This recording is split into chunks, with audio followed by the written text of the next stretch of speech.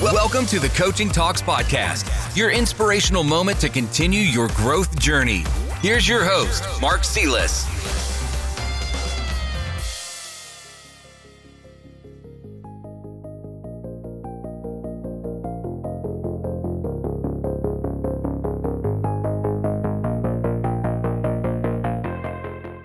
It has been a long time since I published my last podcast. It hasn't been due to a lack of content, as I have a few chapters waiting to see the light, but I've been wondering for quite many weeks which would be the right topic to begin this upcoming challenging year. A few years ago, I decided to start this podcast channel as a personal project to explore topics I'm interested in and share a moment with those who have similar interests. Now and then, I received messages from some of you sharing your insights or just saying thanks for some of the content covered in the chapters. This is a hobby for me, more linked to my passion than trying to do a business out of it.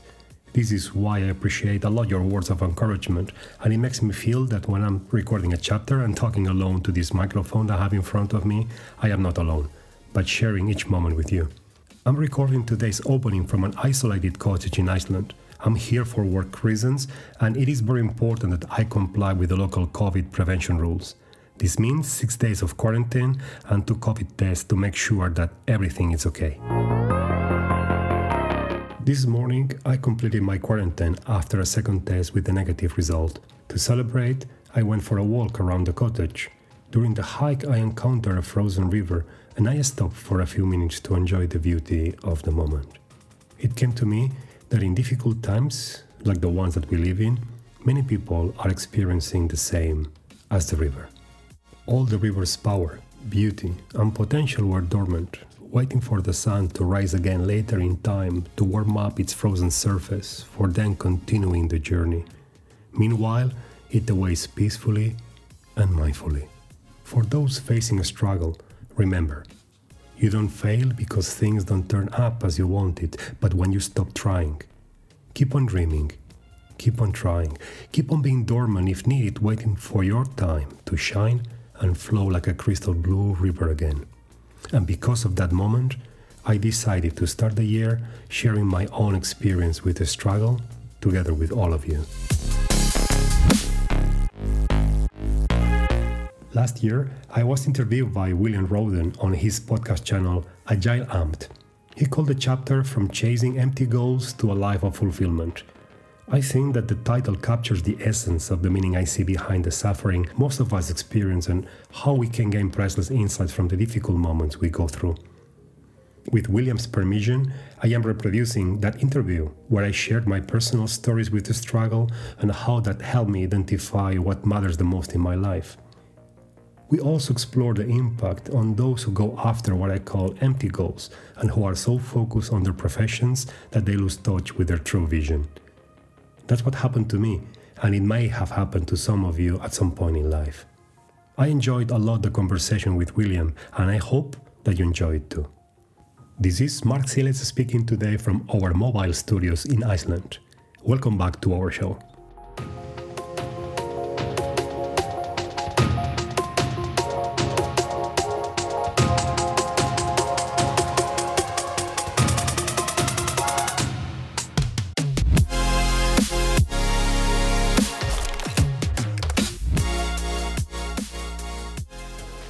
Welcome to another edition of Agile Amped. I'm your host, William Rowden. Today, my guest is Marc Siles.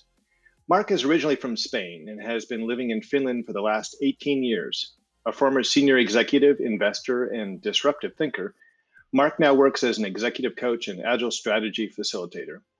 He dedicates his passion and energy to enable companies to accelerate their strategic growth, leveraging Agile frameworks to create a collective learning culture. Marc, thank you so much for joining us today. Thank you for having me here. It's great to be with you. Yes, it's great. I see our previous conversation on Coaching Talks podcast was released Sunday.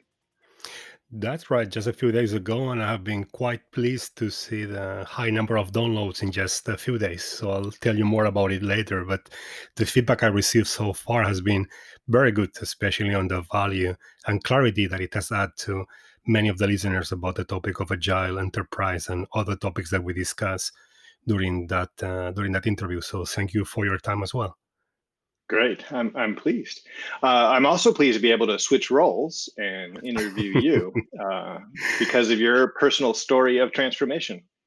And it seems to me that you discovered over the course of your life and your near burnout experience some of the kinds of ways of working that Agilists advocate. So I wanted to talk about that today. You wrote an article called What I Learned from a Near Burnout Experience. Will you tell our listeners a little about what led to that? To the article or to the experience? The experience, I was thinking. Because in a way, both things link to each other. In a way, the article was also kind of a good way to go through self-therapy, to say somehow to open up on what happened to me, because I noticed that every time I was talking to customers and I was sharing the story in some of my seminars, people were connecting to it, and I was hearing more and more often that, hey Mark, the same thing has happened to me, or something very similar has happened to me, and I thought that I was kind of a broken human being, that there was something wrong with me.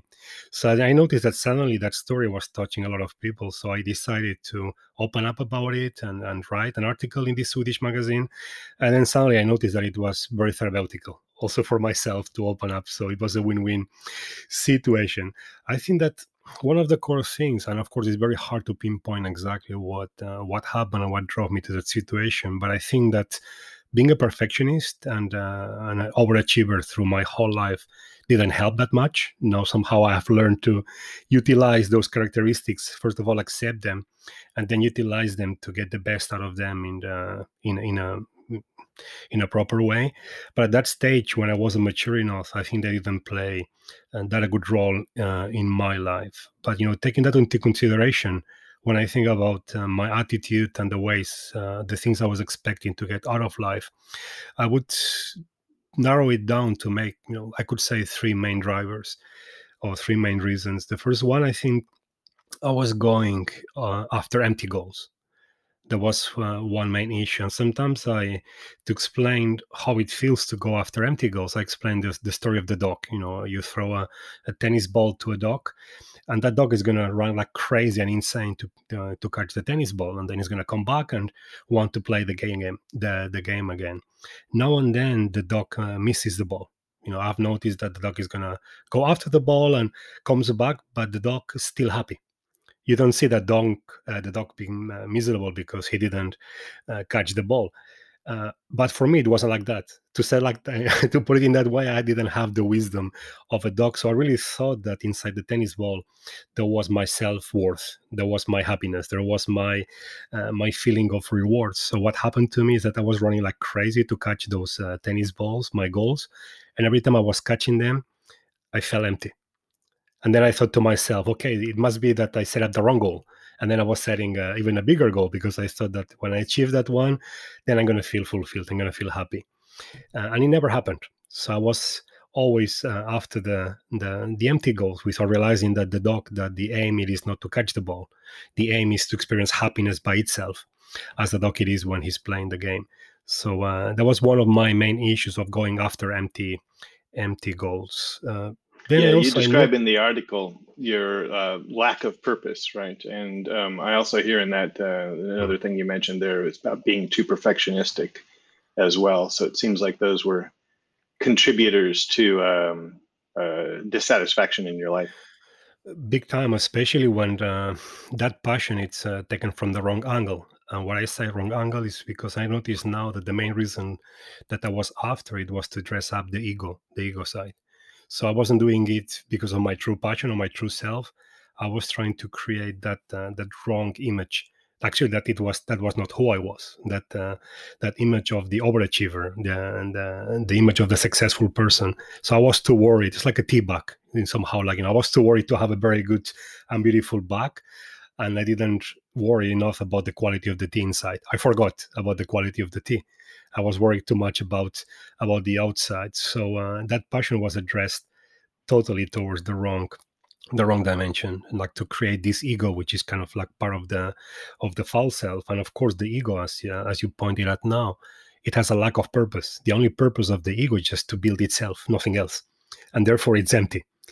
It's and that's something that, of course, now looking backward, is very easy to see and realize. But back then, it was just impossible. I felt myself into this kind of lack of purpose life, and I saw that there was not much inside it, and now it's easy to see why that was the main thing. And then, of course, that drives me to the last thing, which is with those two other premises about going after empty goals and just worrying too much about the ego.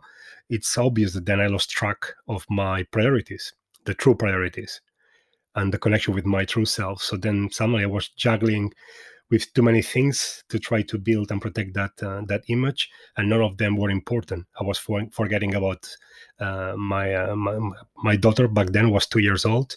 I was forgetting about her. I was forgetting about myself. I gained weight extremely fast, so fast that I almost went into diabetes. So it was really, really scary. The situation that I had. Even once I lost sight for a few seconds when I was driving because of my sugar levels. I mean, it was really, really scary. And then at work as well, it was really hard to even prioritize and decide what to do, which task should I be taking care of. It was really a really hard spot to be. So it's those would be, I would say, the main three things that drove me to that situation. Having these empty goals, worry too much about how I look and the ego side, not how I look physically, but how I look professionally towards the outside, and then not understanding my true priorities. And of course, the lack of purpose builds on it. So it's. Did you find yourself taking things too personally as well? Oh yeah, yes, you're totally right in that stage, because anything that threatens that was threatening that image I was trying to build, I was reacting aggressively on that spot. So I don't think that also the good I was doing around me or with people around me was that positive at that stage. So absolutely, like taking things personal, and as well worrying too much about protecting that image that didn't exist. So yes, that's kind of a feeling I was having at that stage. And I would even say this constant, how I would describe it, is this constant anxious feeling to be in the wrong place at the wrong time all the time. So it's kind of a weird thing to explain, but it's just having this this need to distract myself all the time because I wasn't sure about what I had to do. And then when somebody was even trying to help at the beginning, and I was not realizing about what I was going through. So yes, taking those critics very personal, even if they were trying to help me at that stage. So it was a good waking up call later on when I realized about everything else that was happening, and then I had the chance to recover from it.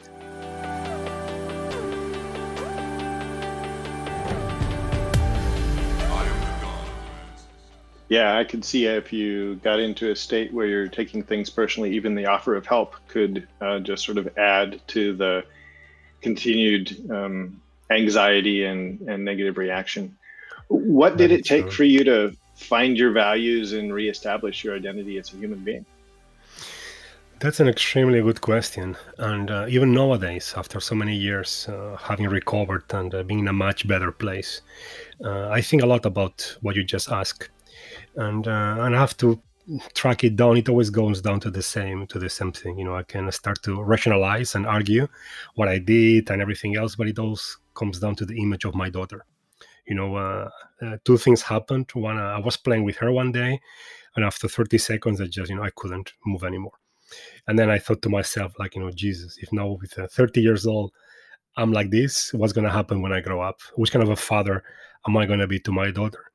And what made the trick, I think it was very powerful. It was one day somebody asked me to do one exercise from Stephen Covey's book, the seven habits of highly successful people, I think it's called. And they recommend me to write down my own funeral speech. So like, imagine that I was dead. So I went through the whole visualization exercise. I saw myself in the coffin, and then I had to write down a speech that three people would say in the funeral. And one of them was a friend, and then somebody from work, and then a family member. And then as a family member, I picked my daughter, and then I started to write down what I think or what I wanted her to say. And even now, remembering about that exercise, I'm just almost going down in tears because it just came very clear to me. Like, it hit me like a like a train at 500 miles per hour. And just made me realize going through that exercise, it was very harsh. And I have done it a few times afterwards to remind me, because that I've gone through it, it doesn't mean that I'm okay and that's it. Yes, I'm okay. But now and then, I find myself going back to the same trap. So it's good to remind ourselves about why we do certain things and why that vision is so important. So that image of that father and how I want to be remembered, it really did a huge thing. And then right away after, a lot of things started to happen. I divorced in a very friendly way with my ex-wife, so we are still very good friends and keeping in a good dialogue. I redid my professional career as well, going into something that was bringing more purpose to what I was doing. I started also to redo my friendships. I had a lot of work after that decision was taken, but that one exercise and then the experience of playing with her bring a lot of carried with it a lot of purpose. And I believe that that's one of the main reasons why I went through the whole transformation and put myself into good space, because what I realized is that without a deep good purpose, a good reason, a good vision that goes beyond the rational mind, that is more powerful than yourself, without that vision, usually you just find a lot of excuses why to quit. So that has been one of the core things for me, to find that vision that it overpowers me. I cannot find any reason why not to become that father I want to become for my daughter. And not just that, but also the kind of partner I am for my actual girlfriend, or the kind of son I want to become for my parents. So that brings me that deeper purpose that brings more and more energy when I feel like to quit and throw the towel. I think that's how I came around, and then as well how I use that vision to, even nowadays, to remind me why I do what I'm doing. Yeah, this is what captivates me about your story. You had gotten into a point of sort of narrow vision with your work, and not really distinguishing what it was that you truly valued. And that led to a near burnout that sort of focused on this event with your daughter, where she brought to your attention what the impact was on your relationships. And then this exercise of casting your mind forward to what you really want your life to look like and what you want people to say when it's all over, what it was that you actually accomplished. I see this as a catalyst for a transformation, to reorder your priorities and reorient your thinking. And I find that a very compelling story. Yeah, that's extremely true. And that's why also working with visions and teams, linking this to agile topic, it's so important. Because when you have a true vision and a true purpose, then suddenly there is the big reason why you want to do something. And that's something you cannot really, fight against. And it's one of the hardest things to become conscious about. It is not something that you wake up one day and you understand your vision, you understand your purpose.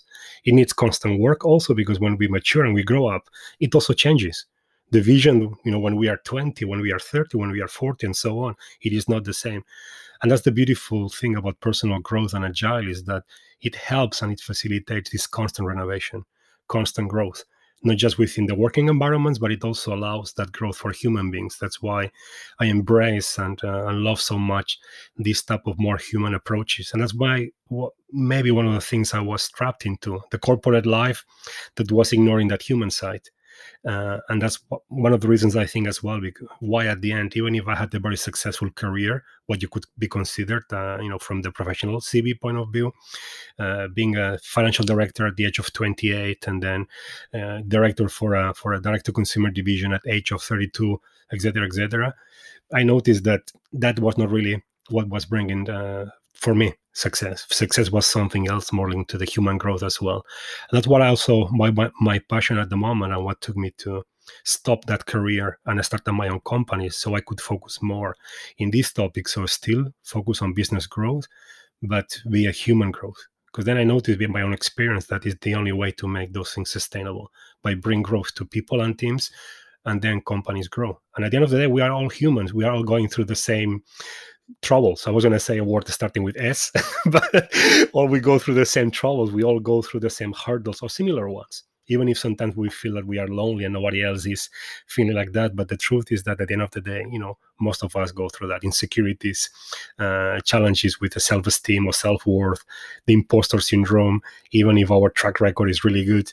We all go through very similar challenges. So by opening up and also focusing on human growth, I think is one of the best elements that Agile brings to our tables as well. But we need to be open up to those to those journeys as well. Once I said before, it's not something that you wake up in the morning. It's like having a six pack on your stomach. Just because you have a gym card is not going to do it. You really have to go to the gym and exercise every single day if you want a six pack.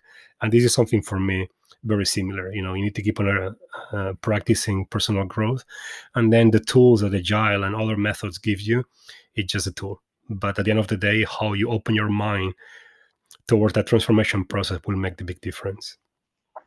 Yeah, it seems like you widened your perspective beyond just what you could make money at and what you could do well, to include things that you love and things that the world needs. I'm reminded of the model I've seen with the overlapping Venn diagrams of the Ikigai philosophy, where you try to find not just what you can do well and make money at, but also what you love and what the world needs. But I noticed in your article that you say there's dangers even in seeking your Ikigai. What troubles do you see there? Well, one of the interesting things is that, even one of the books that talks about the Ikigai, one of the most famous books, is written by a couple of Catalan guys. I think it was Spanish, anyway, book from Spain.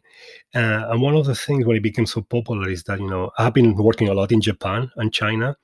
And especially in Japan, I was talking about this, and I always saw them very confused. That, I thought that in Europe it's so clear, and then in Japan they were so confused about this concept. So then I started to do my own research. And it's a Japanese word, so you would expect them to understand what you were talking about. Exactly. So I'm like, maybe this, what is actually behind it? So I did my own research. I spent 2 years in Japan in a project, so I use extra time to do my own visits to different places and talk to people, and then also do my readings. And I found out something very interesting. First of all, yes, it's extremely important to find the common spot among the different dimensions you have been mentioning. But then also there is a hidden trick. And as research points out, that especially mission-focused people that are in those vectors are statistically the ones that have the highest risk to end up in burnout. Why? Because all that passion and all that drive sometimes makes us a bit blind about our priorities. You were talking before about priorities as well. So it seems that the people that really find their Ikigai, or they have this mission-focused passion into what they do, they used to be the ones that are struggling the most on having that inner balance between the life and work, and how much time, how many hours they put into their work, because they're so passionate about it. That's also one of the main drivers. And I don't recall exactly the stats that I found in the research. They were done by the Harvard Business Review magazine, I recall, but they were very high. Extremely high, the danger of those type of profiles, which just indicates, and I find myself in that dimension, being a mission-focused person, is become more aware about how we manage our priorities. And the key here has been not to learn to manage or to prioritize our tasks and our calendars, but I'm going to go back 2 steps and then say, the secret is to understand which are our priorities and put them in our agenda. And there's no, and they are non-negotiable. So if you say that your family is important, then, take your agenda, take your calendar and put them there and lock those times and make sure that those times are respected. A dinner with your partner. Make sure your priorities are actually in your schedule and don't get pushed to the edges of a busy day filled with things that aren't really priority. Exactly, because those are the ones that, when I ask people, they are the first ones to get canceled. And then when I'm asking them, it's kind of, now you mentioned it, it's kind of interesting now when I reflect on the people I'm coaching, is that usually when I ask them to make a list of the most important things in their life, and they do it, and then I ask them, which are the first things you postpone when you are busy? They are the same things. So the things which are most important for them are the first ones to be canceled and postponed. And that simple exercise for many people is like, wait a minute. What am I doing? What am I doing? It's really that meeting about which color the coffee cup should have at the office that important, so I need to postpone, a dinner with. I've heard that, one of my clients that had this kind of meeting, and then he postponed a dinner with his partner because of that. It just becomes to ridiculous situations. But you need to consciously work with that one. So that's why I believe that the Ikigai is awesome when you can find that sweet spot. Where I believe that I find myself at the moment, I feel extremely lucky because of that, and I've been working hard to get where I am today. But I feel lucky to be able to have those three things in place. But at the same time, it requires constant effort. And so have people around you. In my case, I surrounded myself with people that remind me when I lose track, because it happens. I'm so passionate about what I'm doing. But it's good that then even my own daughter will tell me that, hey, Daddy, now it's time to, it's time to plug off, or my girlfriend, or even my ex-wife, or my parents, or my brother.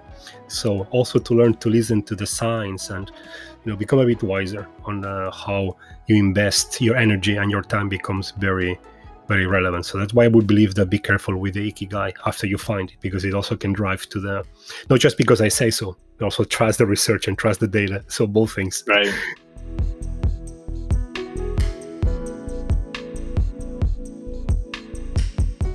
Right. Well, I can see how highly driven people could end up even in mission-driven organizations as well as the large corporations, and still have the same challenges with burnout.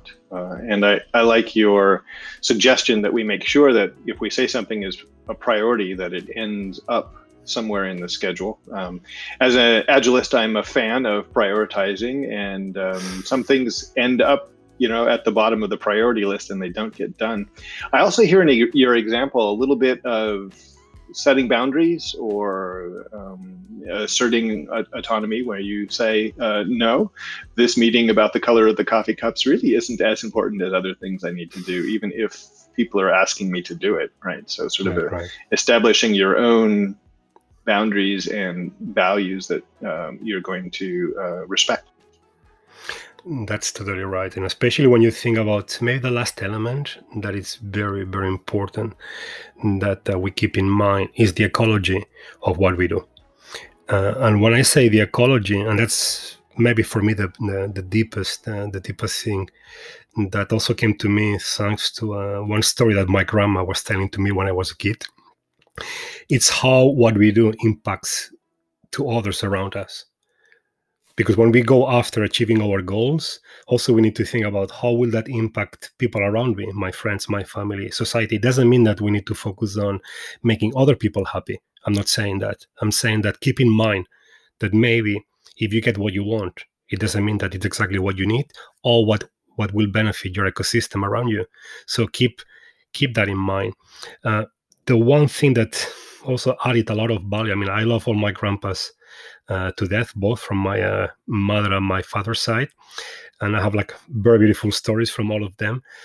Maybe the one I remember the most is that my grandma was telling always when she was young. She was captured during the Civil War because she was helping in a hospital. She was going to hospitals and she was helping them to take care of, if there was some clothes that were broken or any kind of errands. She was running around. So there were a group of women trying to help soldiers during the Civil War. But one day she was in the wrong hospital, meaning that the Franco troops came, took her, and put her to jail, with the bad luck that she was condemned to be shot down and be killed. So that was it. My grandma was at the jail, about to be shot down. But something very beautiful happened during the jail time. She decided that because she's going to die anyway, she will dedicate her last days to her true passion, which was theater and writing poems. And then she was doing it by herself in her cell. She was just speaking out loud some poems and then doing some theater plays, until the point that suddenly some of the guards are starting to come and ask her, like, hey, I have this girl I want to win over. Can you write down a love poem for her, please? So she was like, okay, sure. So with all her compassion towards those people that were about to kill her, she started to write down those poems with, expecting nothing in exchange. And she started to help, one guard, two guards. Then suddenly other cellmates started to ask help to her to write down some more letters to send to their families, because, some people could not write down back then. And she started to do all those things. And then, lo and behold, once per year, Franco, for his birthday, was forgiving somebody from from each jail, and he was allowing that choice to be made by the jail responsibles.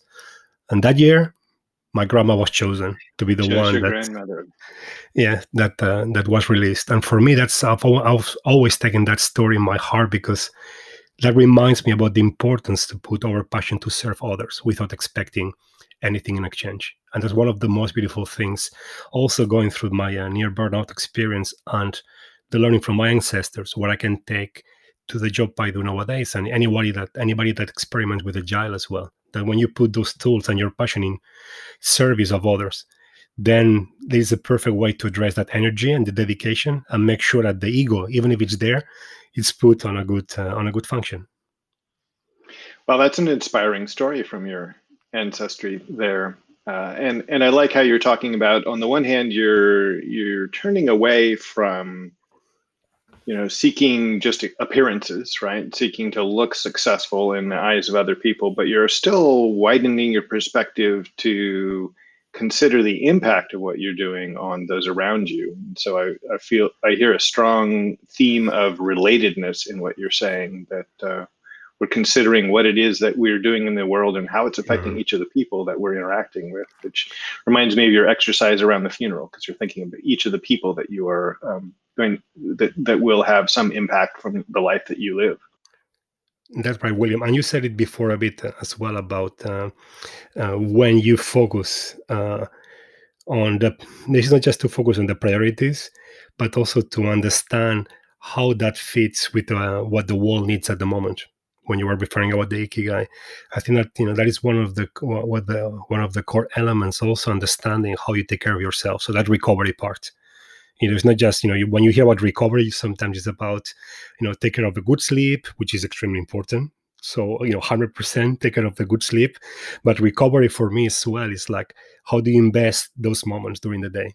How do you make sure that every 90 minutes, every 2 hours, you have those 10-15 minutes of high quality time, regardless what it is. It could be time spent by yourself, meditating in the toilet, that I usually do sometimes, put some music, and when I cannot be anywhere else, so I may go to the toilet, or call a friend just to ask, how are you doing, out of the blue. That's one of my favorite things to do, just to call randomly somebody that I haven't been talking for ages, and just I'm just calling. What do you want? Like, nothing.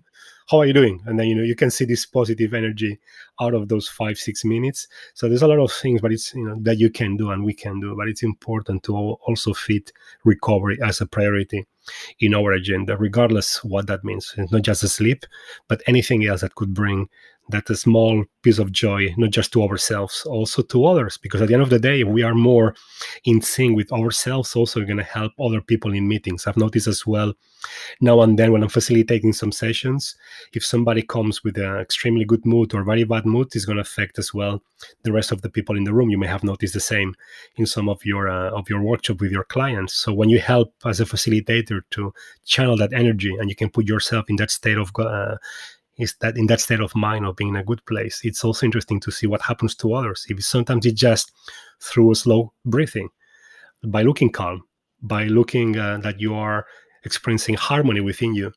So it sounds all very esoterical and kind of philosophical, but it does work. And science has also proven that those things play a big role in also how effective meetings are.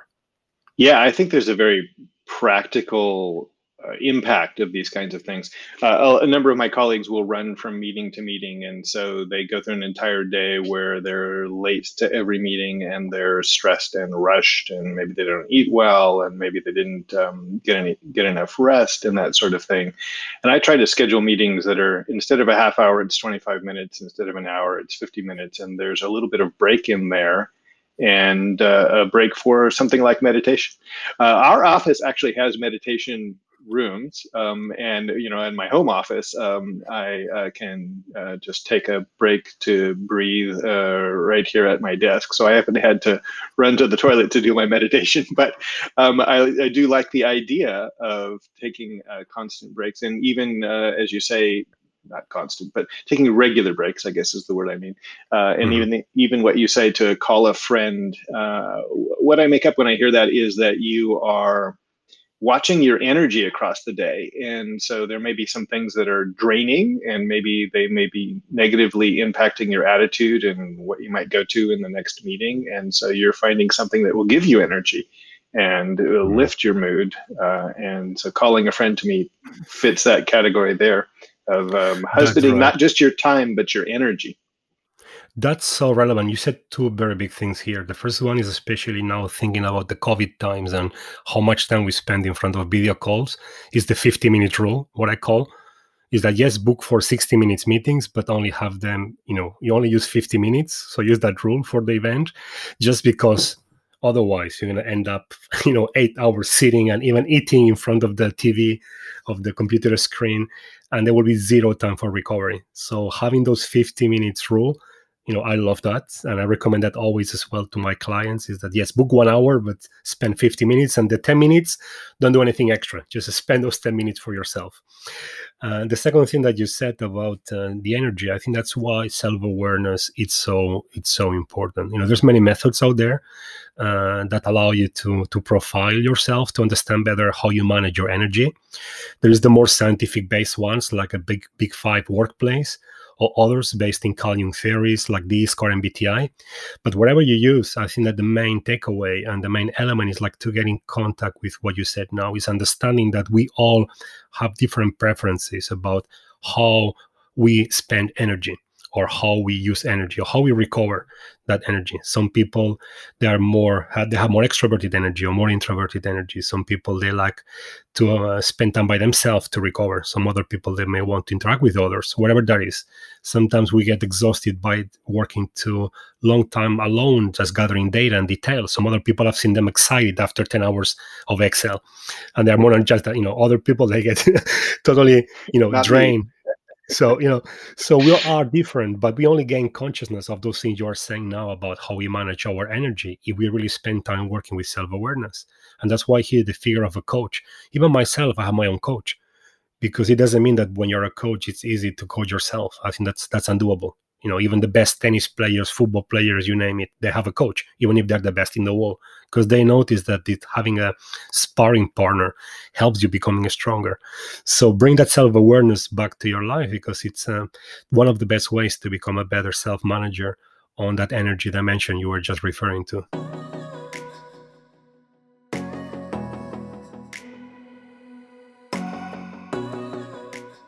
Yeah, so you're talking about increasing your self-awareness as a way of helping to manage your energy, learning what gives you energy and what takes away energy. And you mentioned a bunch of profiles, coaching. I imagine we could get feedback from others just during the day as well as a way of learning about how we're showing up in various meetings, or how we're reacting, whether we look bored or interested as we go about what we're doing.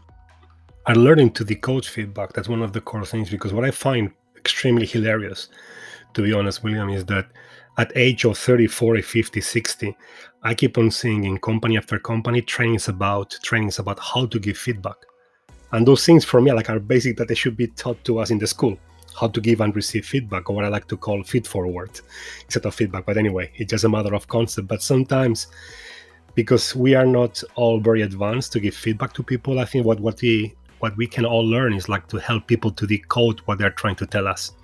So when somebody comes to give us feedback, I think it's very smart, instead of assuming to understand what they're trying to tell us, become good at making questions and indicating, and then active listening. So if you come to me and say, "Hey, Mark, I've seen you stressed during the last days," so it's easy for me to go on defensive mode, right? But instead, what about if I could ask you, "Okay, William, what have you seen that makes you believe that I've been stressed? What have you noticed that I have not noticed?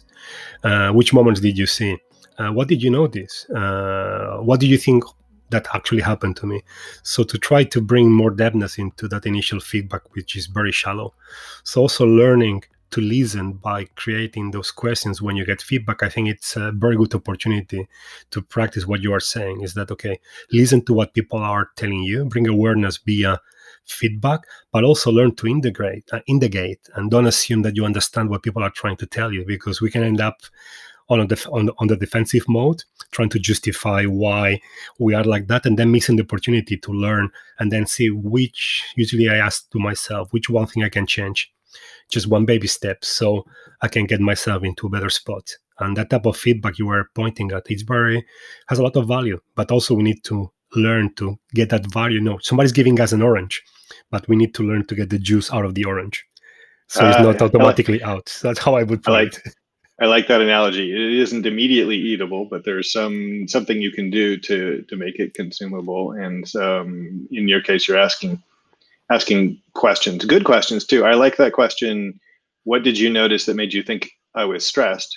Because that's an opportunity to increase, my own self-awareness if I'm asking that question by seeing myself through someone else's eyes, right? And maybe I don't notice how stressed or clenched or uptight or whatever I'm coming across, and that's good information to raise my self-awareness and help me think about where my energy is going and my time and how I'm interacting in the moment. And it's a good opportunity to also build trust in your teams, because when you do that, you're kind of making yourself vulnerable. You're saying to the other person that I'm willing to open up, I'm willing to also be transparent with you. So I believe that in the background, when you do that a few times and everybody practices that in the team, you also build more trust. And the more trust, the more psychological safety you have in the team, and the more psychological safety, the easier will be to develop agile teams.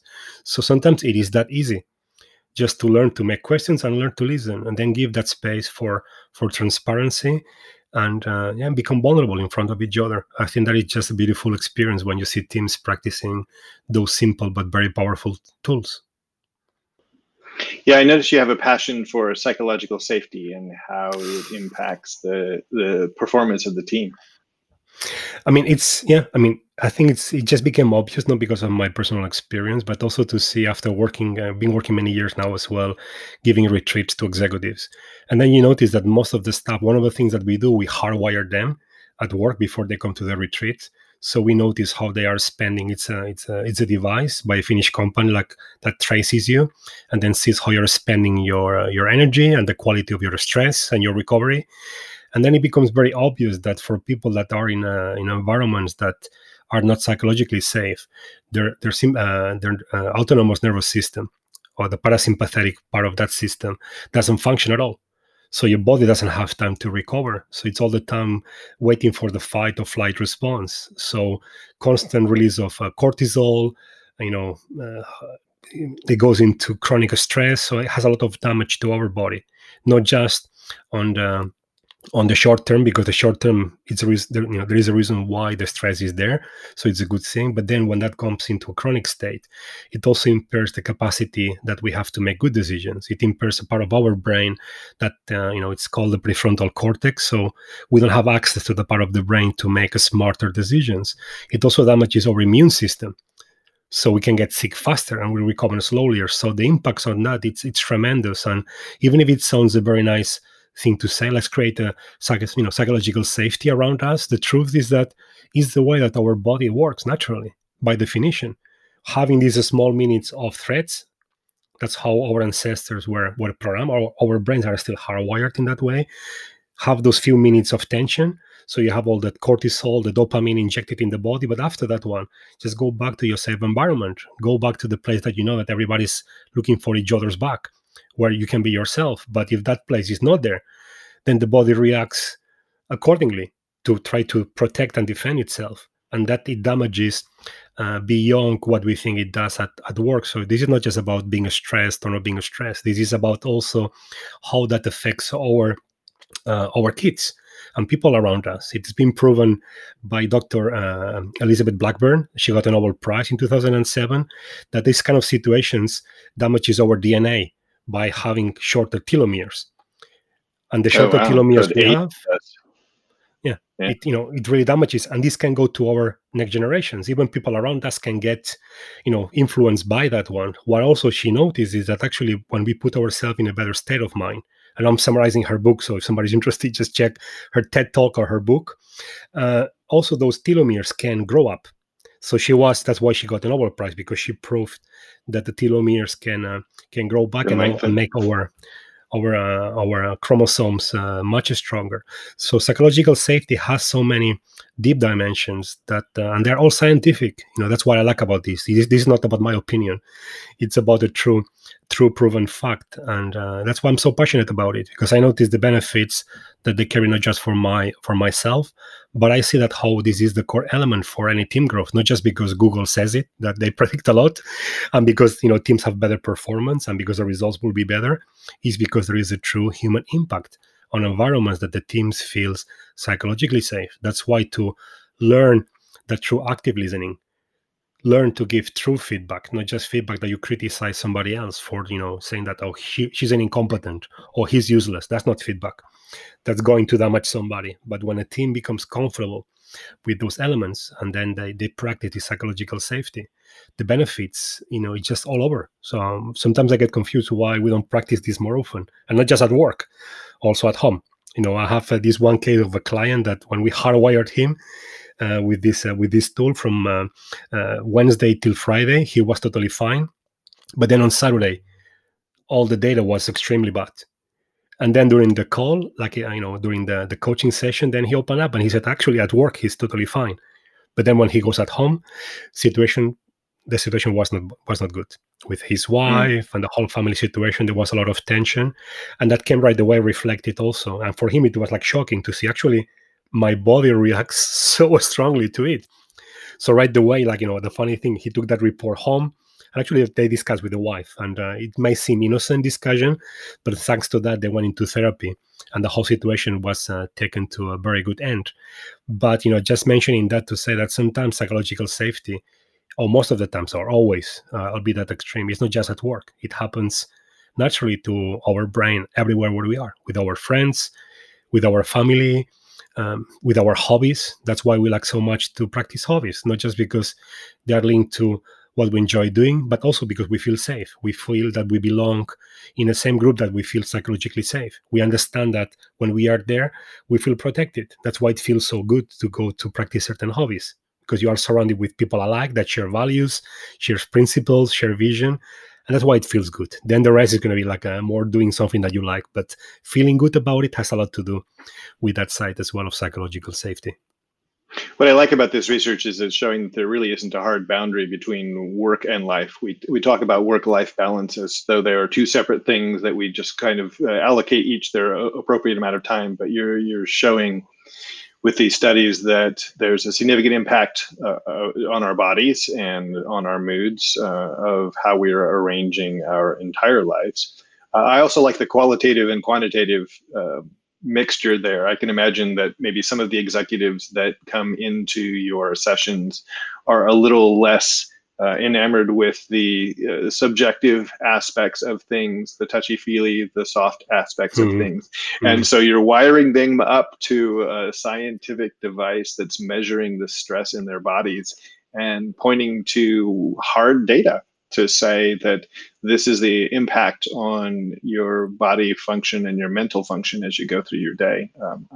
I like that approach because it's a different kind of feedback and maybe people will listen to different kinds of feedback. The beautiful thing about this, William, is that when you are so aware about those things, when you become that deeply aware, you can plan for success. Because when you understand which, just kind of summarizing what we have said so far, is when you understand your priorities, when you understand how your self-worth and self-esteem is not dependent on what you want to achieve, when you understand how to manage that balance of just, trying to manage one life, then it becomes very easy to start to plan for success, meaning that through the day, when you look at your agenda, then it's going to become much more clear which task you should put where, because you do understand what will require more energy out of you. You will understand what will bring momentum and joy to your day. You will understand which other task will help you keeping the momentum. You will understand which task will need more time to work, so you will plan them as a project, not as a task. So when you have that awareness in your mind, you're going to start to strategize about how to deal with your priorities. And I do that a lot. Like at the beginning of the week, I will put those tasks that will create momentum, which means easy to execute and create high impact, high value in my day. Then on Wednesday, usually I put easy to do, but low impact, because after the momentum is created, those tasks will allow me just to maintain the momentum. So something that is easy to do, and so on. things that will require more dedication, I put them on Tuesday and Thursday to work them as a project. So I work in a smaller bits, in a smaller chunks, using agile principles to chop down. So, when you bring that element of clarity, understanding, and awareness, then it's very easy to plan for success. That's what I call in the book, working with the discipline of success. Still not finished. I'm working with the whole book, but that's the principle. Like when you become that deeply aware about what you are doing and how it's affecting you and others, then you can extremely plan for success, which doesn't mean that you will get what you want. So it just means that you will be able to experience a successful life because you define it yourself. You don't allow that others define success for you. So I think that's one of the core elements to bring that final pleasant experience of life, to gain that deep awareness, and then applying the agile principles we have been talking also in the other podcast. So I think they are both interconnected.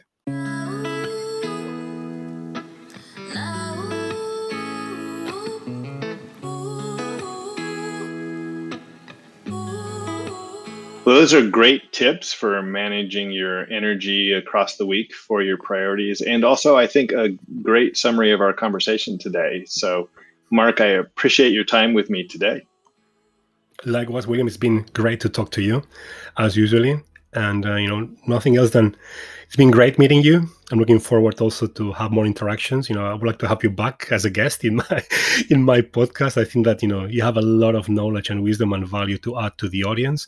And as well, just before we close, I'd like to say that why I think it's so easy to talk to you, I think because we connect not just, at least how I feel, not just on the professional dimension, but I think as well, like we share some deeper insights about how we see the development of human beings. So thank you for being able to be part of, I would say of your life, but that's too big, but being part of your podcast and also getting to know you. So thank you for that. Yeah, it's been my pleasure, and I look forward to another conversation with you on Coaching Talks or maybe on Agile Amped.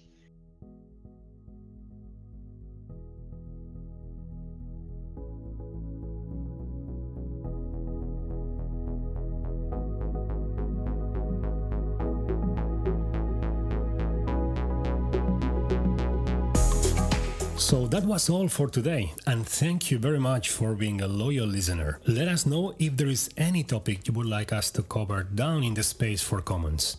Have a great rest of the week. Goodbye.